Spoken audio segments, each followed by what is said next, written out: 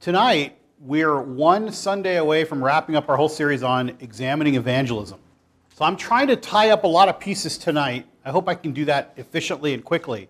And then next week, we're going to wrap it up. Here's where we've been. You can see that we spent a little bit of time just introing the subject and looking at some efforts of evangelism. We watched those efforts on video, watching people evangelize. We spent time in the second week examining our own assumptions about evangelism, what we think. Then Morgan walked us through the book of Acts in a very quick way, but we tried to draw out of it the idea that we need to be using words and deeds. That was the main theme that Morgan gave us out of the book of Acts, specifically focusing on chapter 3. And then last week, Jeremy spent some time talking about what works and what doesn't. His exhortation to us was the best way for us to really evangelize is to be disciples ourselves, first and foremost. That was his admonition. I'm actually going to be relying on some of their commentary as we tie it up tonight. We are going to be looking at our role and the Holy Spirit's role tonight. And next week, we're going to take on Jesus' exclusive claim to be the way, the truth, and the life. We're going to examine what does that mean, and we're going to figure out how many of us actually believe that. So let me just point out some things that I think we've discovered along the way. When we looked at the subject of evangelism, we found out that, especially street evangelism and other kind of public preaching, we found out that most of us didn't feel well about this. We didn't like it because we didn't like the way it was practiced. That seemed to be our main objection. Here's some of the comments that came out. I pointed out that I think our objections are most based on just how we feel, not really based on any scriptural grounds. We just don't like it. It doesn't sit well with us, and we had a lot of reasons. Morgan said, we have to be careful not to worry too much about what others think. And I think that's a very good word for us. We have to be careful. Because otherwise, if we worry too much about what anybody thinks, especially in this day and age where we're being pressured not to share faith at all, then maybe we'll just be silent. And I think society would like that very much. If you believe in spiritual warfare, I think Satan would like that very much. That was Morgan's admonition. Of course, he also said we need to be sensitive. We're not going to be obnoxious. But if we worry too much about finding just a receptive audience or what people will think of us, we may pause. Morgan also pointed out that public preaching was practiced throughout the book of Acts. It was there, so at least you can say that when the Holy Spirit came upon them, they seemed to go out into the public and preach. It's not the exclusive way, nor would I point out that's probably the primary way. Paul seemed to be very strategic and had other ways that he did things when he went on his missionary journeys, but you can't discount that public preaching had a role to play. Jeremy reminded us last week that evangelistic outreaches, crusades, street evangelism, all those things don't appear to be effective.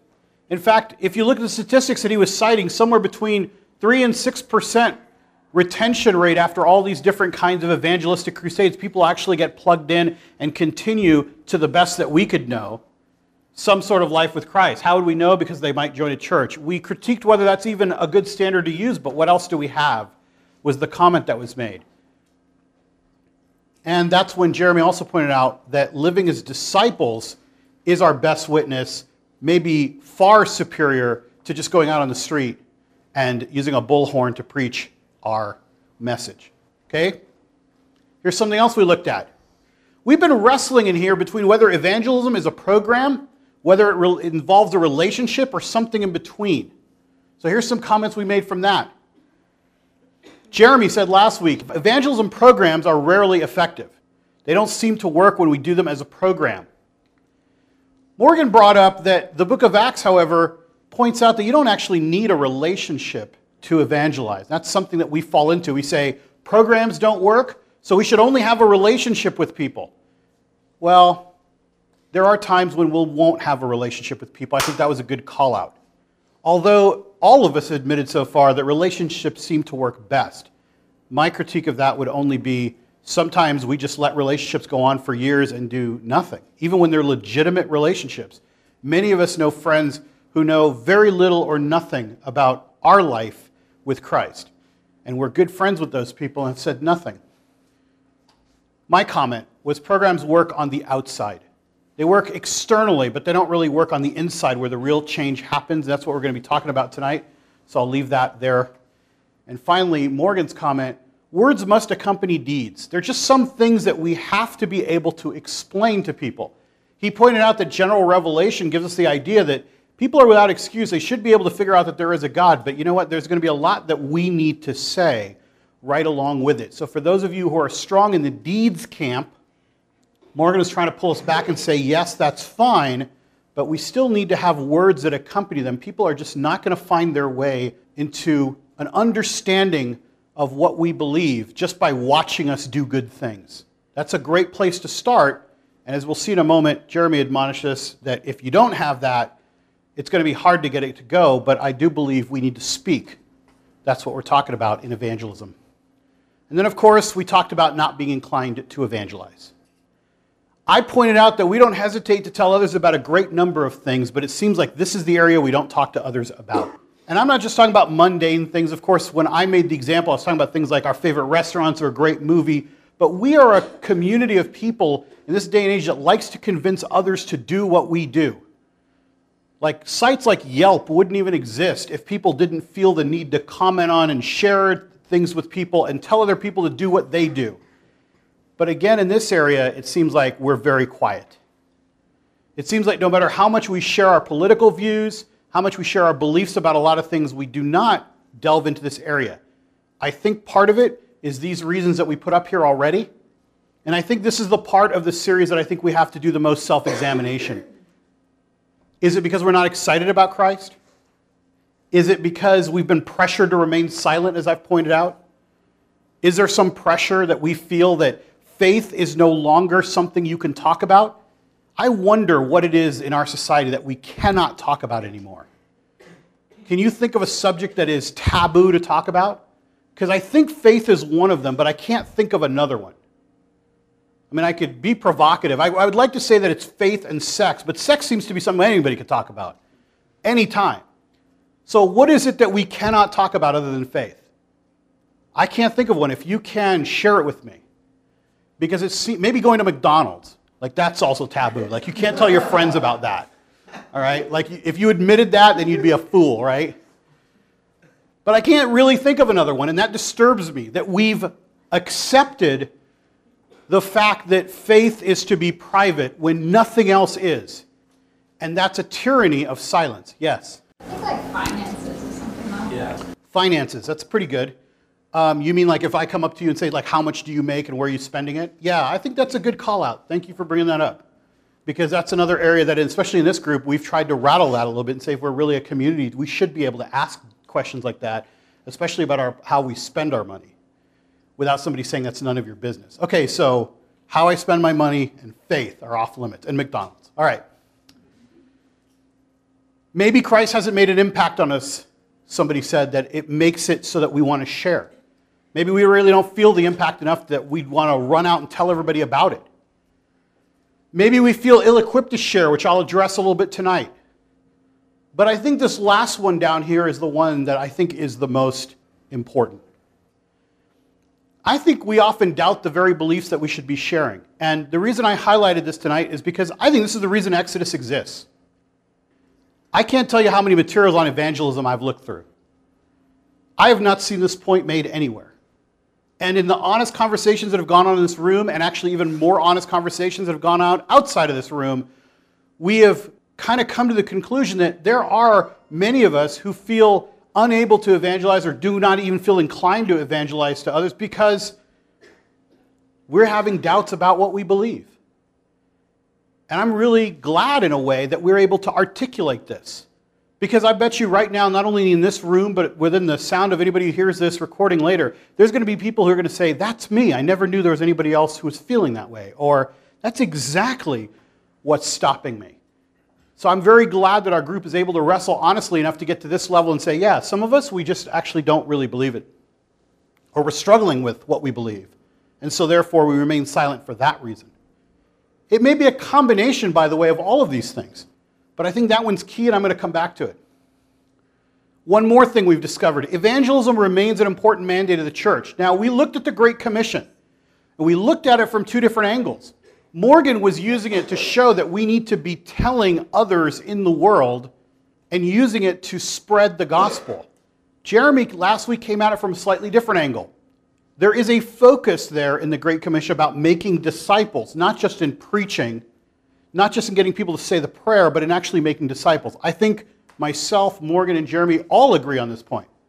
Last week, Jeremy said that everyone's going to disagree with his presentation, but I actually think I'm going to agree with most of it. Because I feel like we're starting to say very similar things. And this is one of them. I do agree with Jeremy that the focus is on making disciples.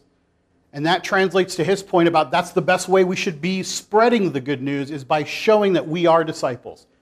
But even if you deal with the Great Commission that way and say, look, the primary focus is to go and make disciples, there's this verse, which Morgan pointed out, Acts 1:8. But you will receive power when the Holy Spirit comes upon you, and you will be my witnesses in Jerusalem and all Judea, Samaria, and to the ends of the earth. And we're going to deal with this verse tonight in detail. That's a verse specifically about speaking and spreading the word. So is this one. Romans 10:13 to 15a. Which basically is saying everyone who calls on the name of the Lord will be saved. How then can they call upon the one they've not believed in? And how can they believe in the one they have not heard? And how can they hear without someone preaching to them? So while the focus of the Great Commission is definitely about making disciples, we have admonitions, commands, if you will, that we are to be preaching and speaking. So we can't just say that disciple making is the only part. There will be people that we're called to speak to who just may reject it and never become disciples, but we're still called to do it. That's a good way to put it together of what we've discovered. And Morgan finally concluded his speaking with saying, evangelism in the end is a matter of obedience. That's another great call out. That if you read these scriptures and understand that we are commanded, and you accept it as a commandment, to preach the good news, then not doing so, for whatever reason, is still disobedience. And I like to put those two things together. What I had on the previous slide about belief and obedience, I want to put them together.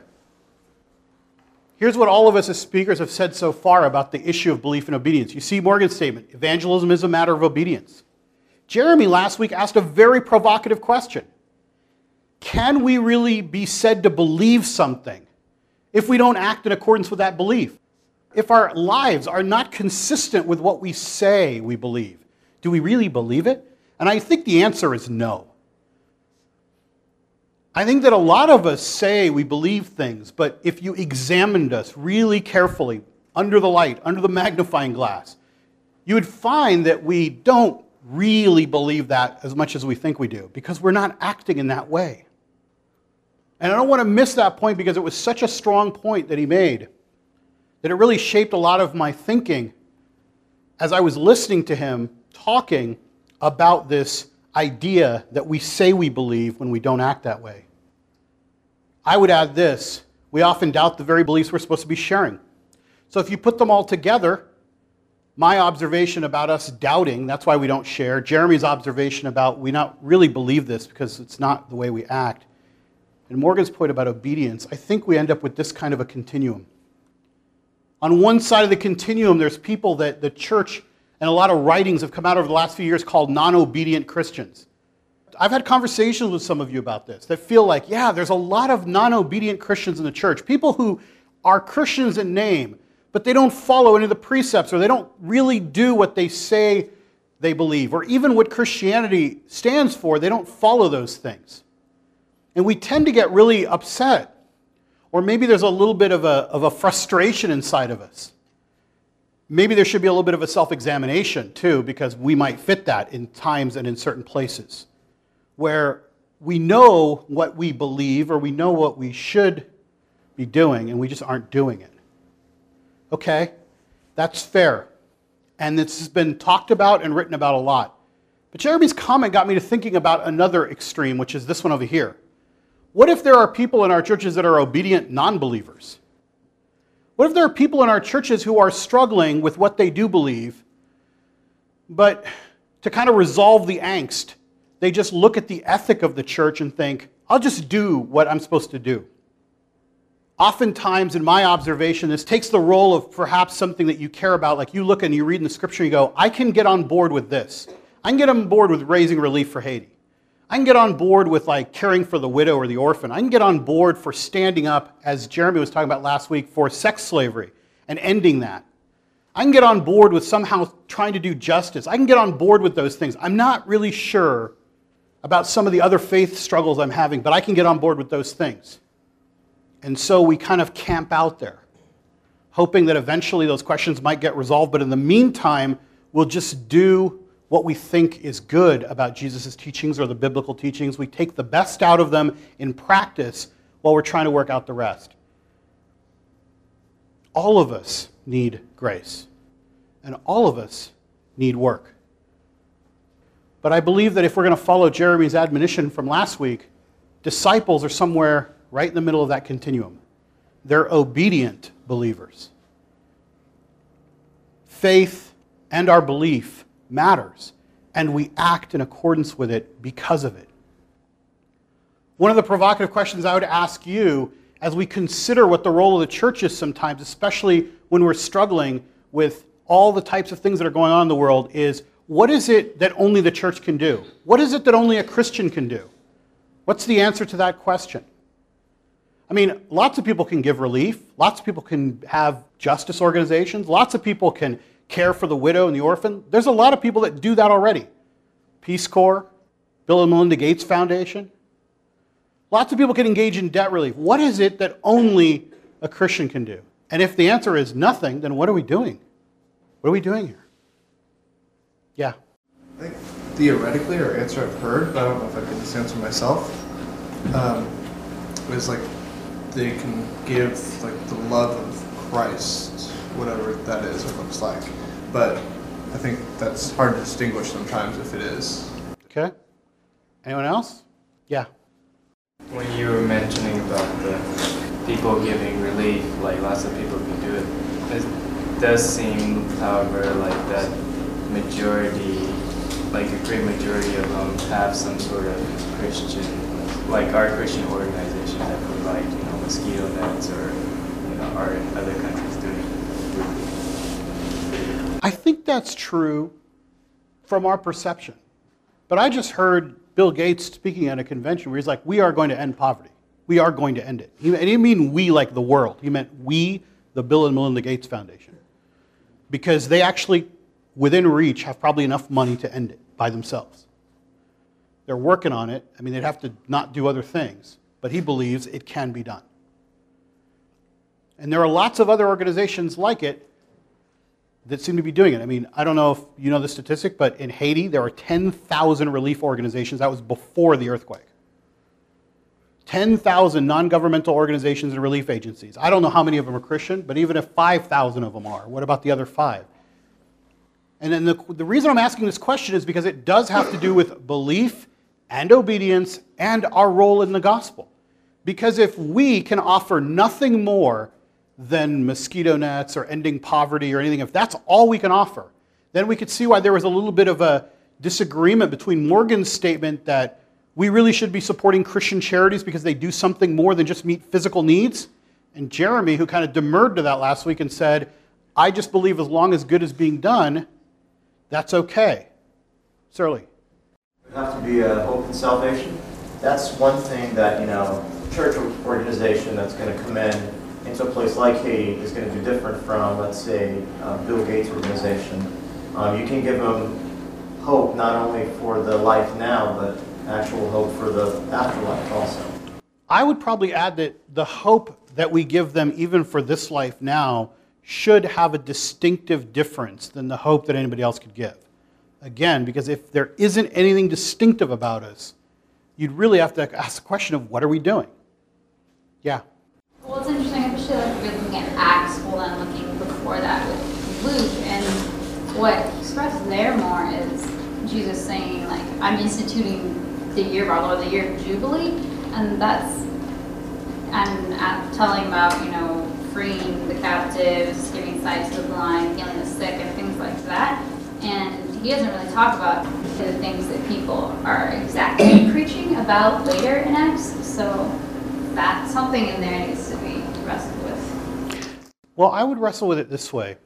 I don't want to be heard as saying that if you were going to be a distinctively Christian response to some need in the world, the only thing you should be doing is giving them hope for this life and the next in Christ. Because I do agree that throughout the Gospels, we have both being stated all the time. We have people that are talking about justice and instituting the Jubilee, like you said. People are saying, tell them that the blind receive sight and the captives are set free. And we have those statements. And then we have other statements that clearly seem to say that I have come so that I can show how you could be born again. And they're both all throughout the Gospels, and they make it into Acts, and they make it into Paul's writing on both sides. That's why I think we just ask the question. I don't know that I can answer it tonight. That's going to be part of what makes Jesus exclusive next week. But the question is meant to highlight something that we don't often think about. Is there any reason for us to be here? What is so distinct about us? Maybe hang on to that question until next week when we come back and talk about why Jesus made an exclusive claim. But a lot of times we're going to show the world how good we are in the deeds that we do. And I think that's great, and I totally affirm that. But I don't think that deeds are enough, because other groups can do the same thing. You guys have heard me say that when Anthony and I were in Russia together on a mission trip, we were building a playground for the children in this small town. And we worked for like a week and a half doing the most ridiculous digging with no tools. They had nothing that you needed to dig holes. And we had to dig these really deep holes and do all this stuff. And we built a playground and we painted it with lead paint because that's all they had. And that's what they told us to do. And we were done with the week. And at the end of the week, the town hall people said, would you please come to City Hall, and we'd like to have the mayor and a whole bunch of the people there, and we'd like you to tell them why it is that you came to our little town and built this playground. And we were so excited. We thought, wow, we're going to get to preach the gospel. So we go to this City Hall, and there's all these dignitaries there and everything, and they present us with a bottle of vodka. That's the first thing they give us. They're like, here you go. Here's a bottle of vodka. Thank you for building the playground. So we're like, all right, okay. And then the next thing they say is, please tell us why. So through a translator, we basically preach the love of Christ and give this whole presentation. And when we're all done, 5 minutes later, I'm not going to abuse their time. It took 5 minutes to explain it. The woman stood up and said, well, frankly, we don't care what you believe. As long as you build playgrounds, you're welcome to come back anytime. That was the story, right? It does matter what we say, even if it falls on deaf ears. Because in their minds, hey, we don't care who you are. You could be anything. You could be Buddhist. You could be atheist. We don't care. Just build playgrounds for us. By the way, here's a quotation directly from Jeremy. If we are going to use words, we have to do these things first. That's what he said last week. And I would only quibble with it this much. I think we should just change it to say when we use words, we should do these things first. So I am not saying we should not be doing all the things we should be doing. In fact, I'm saying the opposite. We need to be obedient to Christ in everything, including his priority to help orphan, widow, and captive, and naked, and sick, and all those people. We need to be focused on the poor. We need to be doing those things. I'm just saying that when we do them, we should also be doing our preaching, and we should also be doing our teaching at the same time. Otherwise, we've lost our distinctiveness. Because it seems to be a big fad right now to do good things in the world. So whether that came from Christ or not, whether that just came on their own, I don't know. But we're no longer going to be distinct just because we go build playgrounds or help Haiti. So let's focus on this verse, Acts 1:8, a little bit more. And I want to dig out a little bit about what God's role is and what our role is. Let me read it again. But you will receive power when the Holy Spirit comes upon you, and you will be my witnesses in Jerusalem and in all Judea, Samaria, and to the ends of the earth. I want to break apart each part like this. Acts 1:8 is what we call a command promise. There's a promise in it, but it's to encourage us in the command that's going to be given. The promise is you will receive power from the Spirit. The command is you will be my witnesses. The Greek word is martus. And specifically, it's stated where we're going to be witnesses. Locally, Jerusalem. In surrounding areas, Judea. In hostile and unpleasant areas, Samaria. And to the ends of the earth. I really do believe this verse supports the speaking that I'm talking about in evangelism. Yes? The beginning of the verse, I know grammar of it and different versions could convey different ideas, and so I'm not sure. But you said even it being a command promise that you will receive power from the Spirit, but isn't that conditional? Does that mean every Christian always has this power? And because that doesn't seem to fit with other scripture, even in Acts, where they say, well, then the Holy Spirit came on him and he did this. You're very good to halt us there. Let me give the context. He's actually talking about the Holy Spirit coming upon them at Pentecost. This is Jesus giving basically a very specific instruction as he's about to ascend. Now, that raises the other question, which is, well, then how do we know that applies to us? Our theology at least says that the Holy Spirit indwells every believer at the point that you become a believer. All right, that we literally have the Spirit indwelling us. These people were still waiting for the Pentecost event to happen. Let me go through each of these for a moment, picking apart the verse. Let's go where Philip wants to go. You'll receive power from the Holy Spirit. What is the power of the Holy Spirit? How do we understand it? First, I'm going to make the case that it shapes us from the inside, not the outside. There's a very crucial distinction about understanding the Spirit's work from the inside or the outside. We covered it at length in our series on spiritual disciplines. The difference between you being transformed versus you trying to just beat yourself into becoming a different person. The difference between transformation and self-motivation or guilt, which is what we often use in churches most of the time. You'll hear it this way, like, you should do this, you should do this, you should do this. Now, there's nothing wrong with exhorting people to obey. But if somehow we're going to preach a sermon that just makes everybody feel guilty for not doing something, I'm trying to affect you from the outside. I'm trying to affect you externally. You're trying to affect yourself externally. You're subjecting yourself, hoping that if you just hear it enough times, you'll just change and see our series on spiritual disciplines, but that's not the way it works. Not true change from the inside, not taking advantage of what the Holy Spirit is doing to transform us. That's the difference. And I think this highlights a really important thing in our discussion.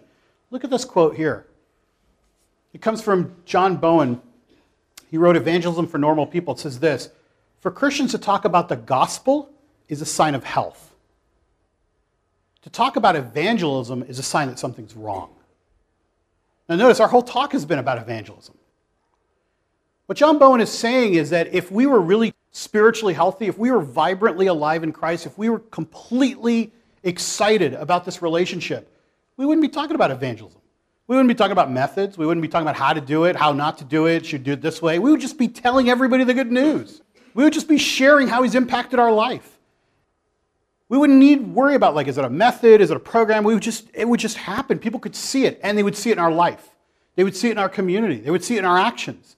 They would see it in everything about us because our whole being would reflect that we are wholeheartedly a disciple who loves Jesus so much that everybody around us, we wouldn't even need to say it. But when we talk about evangelism, then it's a sign that there's something wrong. Another quote from David Watson: having to stress the Great Commission and having to urge people to witness. There it is, the external. Like, you should be witnessing. It's not a sign of spiritual life, but a sign of spiritual decadence.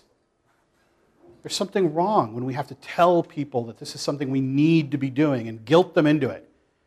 In fact, another noted theologian, Jeremy Langell, last week made a point that I think most of us missed because it was towards the end, but it's the same point, and it's equally brilliant. He asked this question: isn't evangelism nothing more than a method? The answer is yes.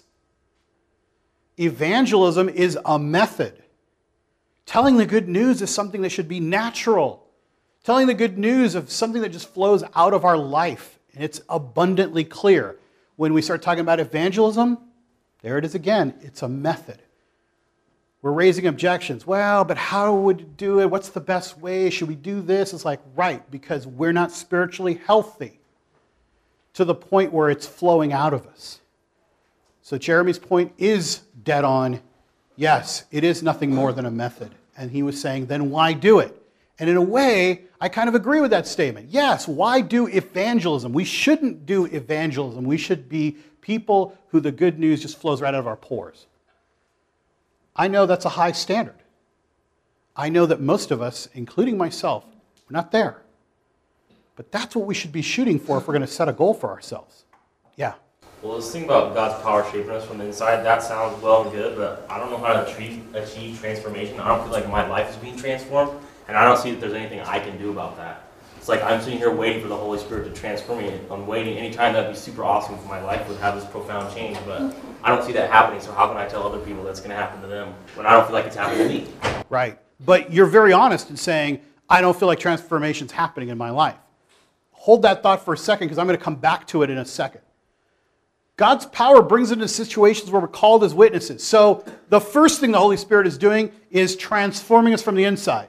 The second thing the Holy Spirit's role is going on is He's the one that's bringing us into situations where we can bring the good news, where we can witness, be a witness, a martus. And third, without the Holy Spirit, we can't really understand the things of God.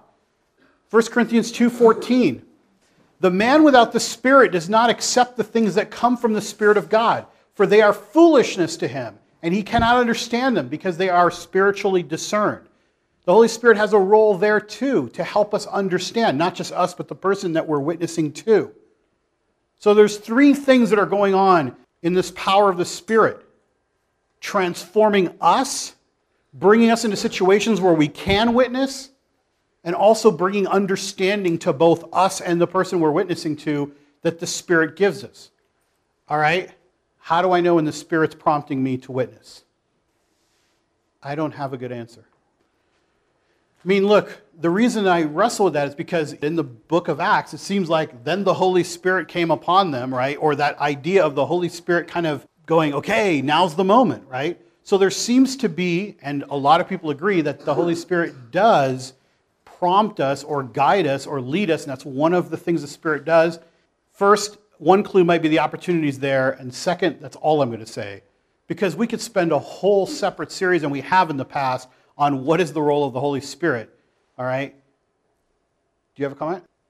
Yeah, I think that idea, because when you look at Acts, there's no doubt there's an intentional effort, but there's also a desire by people like Peter and Paul, like they deeply desire to share Christ with others. And that is part of that Spirit's prompting, I would say, is that if we don't have that desire, like this goes back to what John is discussing, the idea of like, well, do we really even believe the things we say we believe, or what is Christ actually doing in our lives? Because if that's going on, to me, and I've experienced it in my life too, and it seems to be in the scriptures, like we should have that same. And if we don't, that probably shows more about ourselves than anything else. So I mean, I think this idea of the Spirit prompting is, if God is working in our life, and if we love Him, I mean, there should be this general desire, these changes of what you care about. And one of those should be sharing about God, I think. The role of the Holy Spirit is not something that I'm going to speak authoritatively on, because I feel like I'd be on dangerous ground to speak for the Spirit, to tell you how the Spirit is going to work in every evangelism or witnessing area. But here are just some general observations I will make. First, about transformation. I think we know that the best way to find transformation in our lives is through the practice of the spiritual disciplines. Now, many people in this room have objected to that in the past. But I think that many people in this room have trouble with transformation. It's one of those things that I think you can only find by doing. That transformation only results when you say, I'm going to do this, and I'm going to do this seriously. I can attest personally in my life that I've been completely transformed in one area of my life because I followed certain spiritual disciplines. I wish I had equal success in all the other areas of my life to do the same thing. But I can tell you that I do believe in transformation, and it is a long process. It is not a quick process. But it does require us disciplining ourselves to understand and open ourselves up to the Spirit. I know it sounds crazy because you're like, the Spirit does the work, so what am I supposed to do? Why does doing the discipline somehow help the Spirit work in my heart? I don't know. I mean, I've read the Spirit of the Disciplines. We did the series on spiritual disciplines. It just does. I can't explain the connection, but it does. It's almost like softening the ground before you plant or sow or whatever. It just does. And the difference in transformation and outward change, I know outward change because I try to do it every day. I shouldn't be doing this, I shouldn't be doing that, I should be doing this. And we'd go through that. Like Paul says, the things that I want to do, I don't do those things. The things I don't want to do, those are the things I end up doing. That kind of outward struggle. But the Spirit changes your heart so you no longer care, or changes your heart so you care so much you want to do the right thing. How does that happen? That's the mystery. But I know that it happens. Dealing with how does the Holy Spirit prompt us, I would add probably this comment. How do we recognize anything from the Spirit if we're not really engaged in cultivating our hearts to be able to deal with the Spirit? I don't want to be harsh and throw this back on us, but a lot of us have trouble with transformation, and a lot of us have trouble with the role of the Holy Spirit, but that's because a lot of us have trouble with discipline. We don't really see that there's going to be a payoff. And I can tell you that I believe there is a payoff, but it just takes years and years to get to it, and then the payoff is great because your heart has been transformed rather than trying to beat yourself from the outside. Yeah. Like, shouldn't we be interacting how we should, regardless of whether the Spirit is prompting us or not? Like, shouldn't we be acting as disciples, like Jeremy said, and being obedient, like Morgan said, and like sharing the good news because it's coming out of us, regardless of Spirit being there or not? And so I feel like even recognizing the Spirit being there feels so. I just don't understand, like, where does that get us, or where does that lead us? The question we're trying to address is, if you're living your life as a disciple, and if you are being obedient, when is it that you're supposed to actually add words to what you're doing?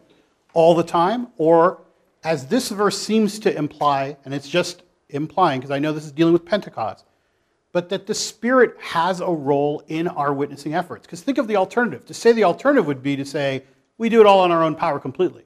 And I don't think that's right.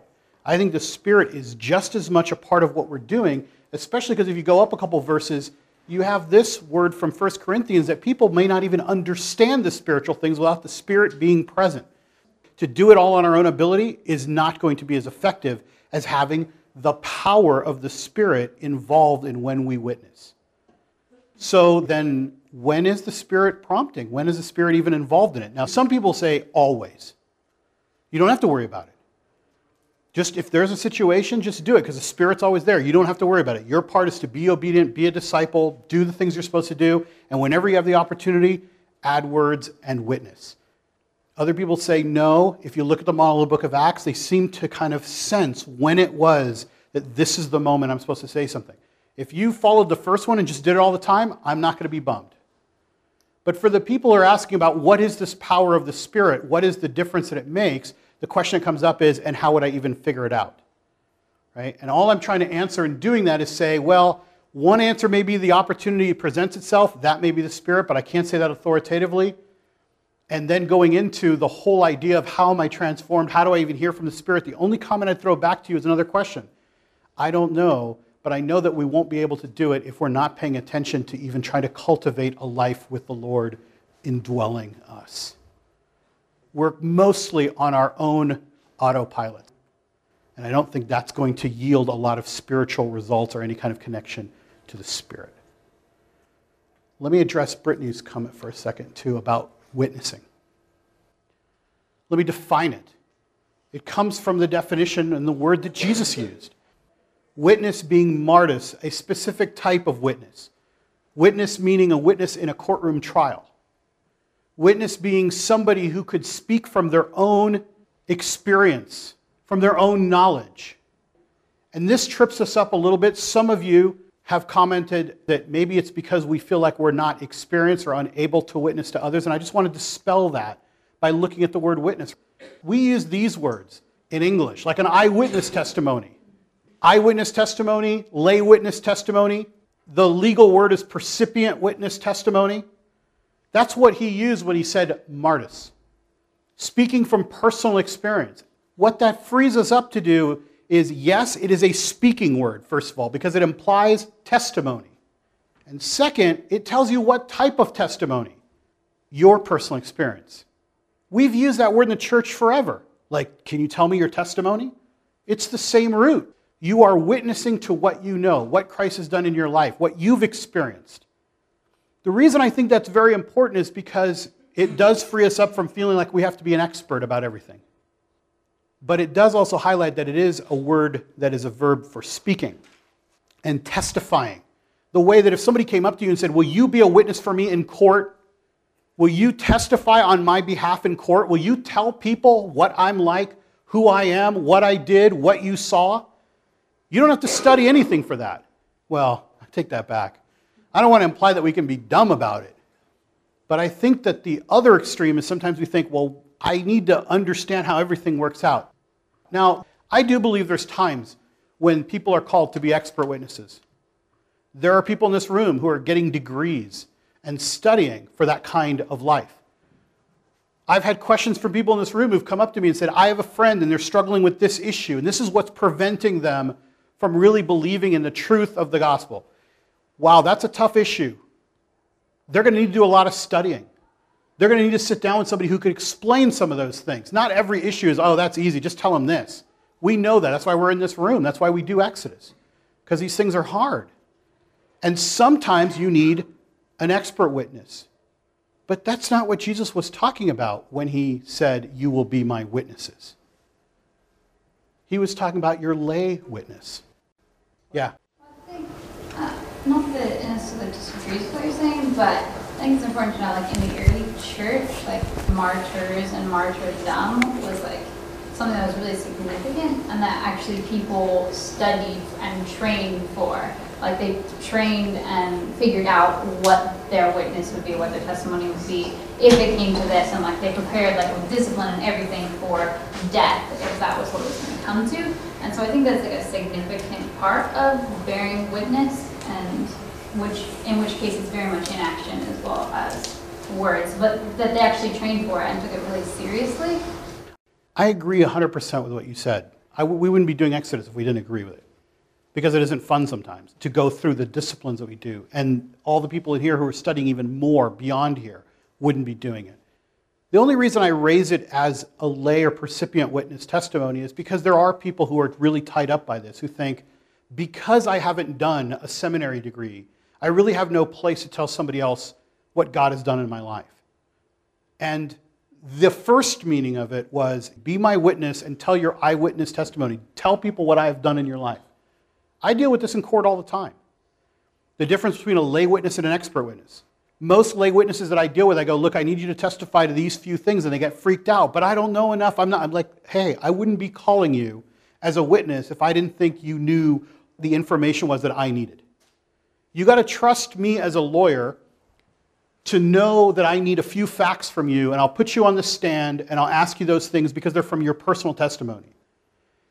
Witnesses always ask, well, should I study them some things? Can you send me some? No, I don't want all that. I want the 5 or 6 things I'm going to ask you to do.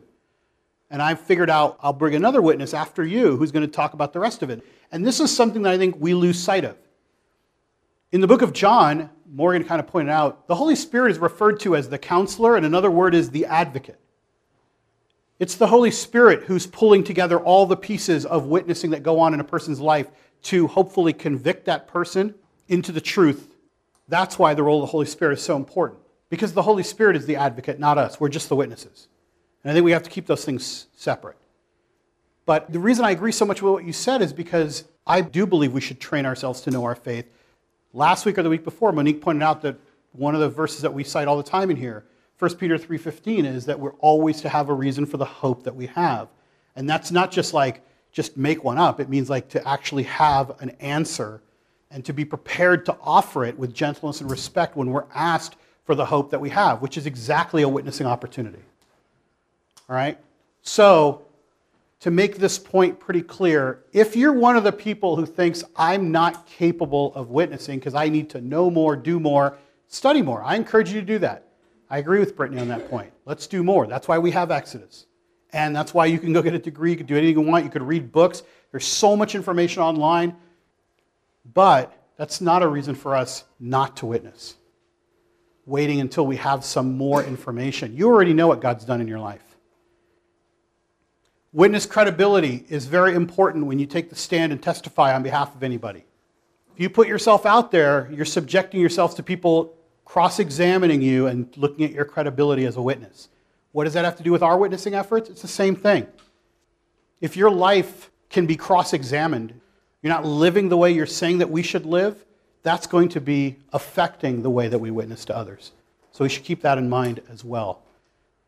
Yeah? I just think it's an important point to emphasize in the sense that if we think that God has needed expert witnesses throughout history, the faith would have never spread. I mean, okay, so most of them were not that learned. The disciples, they had failed, that test. They went into their businesses with their parents. They didn't. It emphasizes both, like we need to study and learn, and part of the ministry that Jesus had was teaching. And part of the early church followed that by the disciples when you look at Acts 2. So the teaching ministry is vitally important, so it's not to say let's not learn. Actually, we're supposed to. But if it were dependent upon expert witnesses, we wouldn't be here today as Christians. There's no way. Well, even in the Bible, we see both, right? I mean, we see Peter, somebody who stands up on the day of Pentecost and preaches from what he knows. And I know people can fairly say, well, he spent 3 years with Jesus learning. True. But if you look at what he was saying, he was talking about his experience and what he knew, and he was putting it all together for people. All right? Then you have people like Paul, who you'd say is closer to an expert witness, who is an expert with the scriptures, who is an expert and trained that way. So he writes much of the New Testament, and we use a lot of his writings for our theology. So there may be an example of somebody who's more of an expert. But even Paul stressed that many of the things he was talking about came from his personal experience with Jesus. And that it wasn't just things he had heard or figured out or put together. In fact, he insisted that his apostleship was legitimate because he had heard most of them from Jesus, and he was a direct eyewitness. And he was no less an apostle. So we have both all the time. And even some of us who study a lot, some of you study even way more than I ever will in this room, still there's going to be time when you have to go back and just be a lay witness. And just say, look, I could tell you all the things that I could explain to you, 100 theologies, but at the end of the day, what might convince you the most is, let me tell you what Jesus has done to change my life. And how that's a different change than just if I had just joined a yoga studio. And if there isn't a difference, we still need to be talking afterwards. All right, where? I mean, I guess the answer is everywhere. Locally, in surrounding areas, in hostile and unpleasant areas, and to the ends of the earth. Again, it's a speaking kind of witnessing. You can't do it without being a disciple. You can't do it without the obedience. You can't do it without the life that goes with it. You can't do it outside of a community. You can't be a lone ranger. But you still are witnessing. Where are these places for us? I mean, maybe Jerusalem is your workplace. I don't know. Maybe it's where you go to school. Surrounding areas, I don't know. Is that your family? I don't know. I'm not going to make easy translations of them because it's everywhere. He was stressing do it locally and the places around it, and even the places you don't want to go, and to the ends of the earth. They got increasingly more difficult to do, but we're commanded to do them all the place. Samaria, by the way, could be this country, could be where we are now. We're not living in a great land that's really open to the gospel anymore. We talked about it at the beginning, about the silence that we feel, the pressure to be silent. So that's a place that might be unpleasant and hostile that we should be witnessing in, and to the ends of the earth. It's easy for me to tie up some of the comments from the previous weeks. What's harder to do is to explain to you the relationship between the Spirit and witnessing. But what I'd encourage you to do is think about it, like I said, think of the alternative. Do we really believe that we can just follow these commandments to witness all over the globe, but not include God in our endeavor? Is that really what we believe? I don't think anybody would raise their hand and say, that's what we're supposed to be doing. Maybe what we need to do is just accept that the Spirit is the one who is responsible for most of the outcome, but we're still commanded to witness. We still have a direct command to do that. And I'll leave you with that last question. What is it about us that's distinct that we're supposed to be doing that only somebody who's a follower of Christ can do? Next week, we take on Jesus' claim that he's the way, the truth, and the life, and that no one comes to the Father but through him. Do you believe that? Statistics say that there's a growing number of people who don't believe that anymore. We're going to find out how we believe about it, and what does it even mean, and why would Jesus even say it? Let's pray and close up. Lord, as we often do so many times, I feel like we're wrestling. I feel like we want answers to questions that seem to elude us. And Lord, I'll be honest, I'm coming up empty with answers.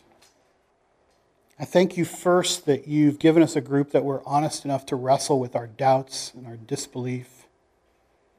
That we're honest enough to vocalize the places where we just don't buy it. But Lord, this is your domain. Holy Spirit, this is your domain. And so I want to step aside and let you work in our hearts this week to convict us of what it takes for transformation, to prompt us in understanding how you work in bringing the understanding of God to our minds and our hearts. Lord, you do the work. Lord, we're open to let you do the work. Soften our hearts right now. Let us sit openly before you in our place where we don't understand and ask you to bring us understanding. Lord, the scriptures say that if any of us lacks wisdom, that we should just pray and seek you, Lord, and you would give it to us. Lord, we dare to ask that tonight. Give us wisdom. Give us understanding. Holy Spirit, overwhelm us this week. We pray this in your name. Amen.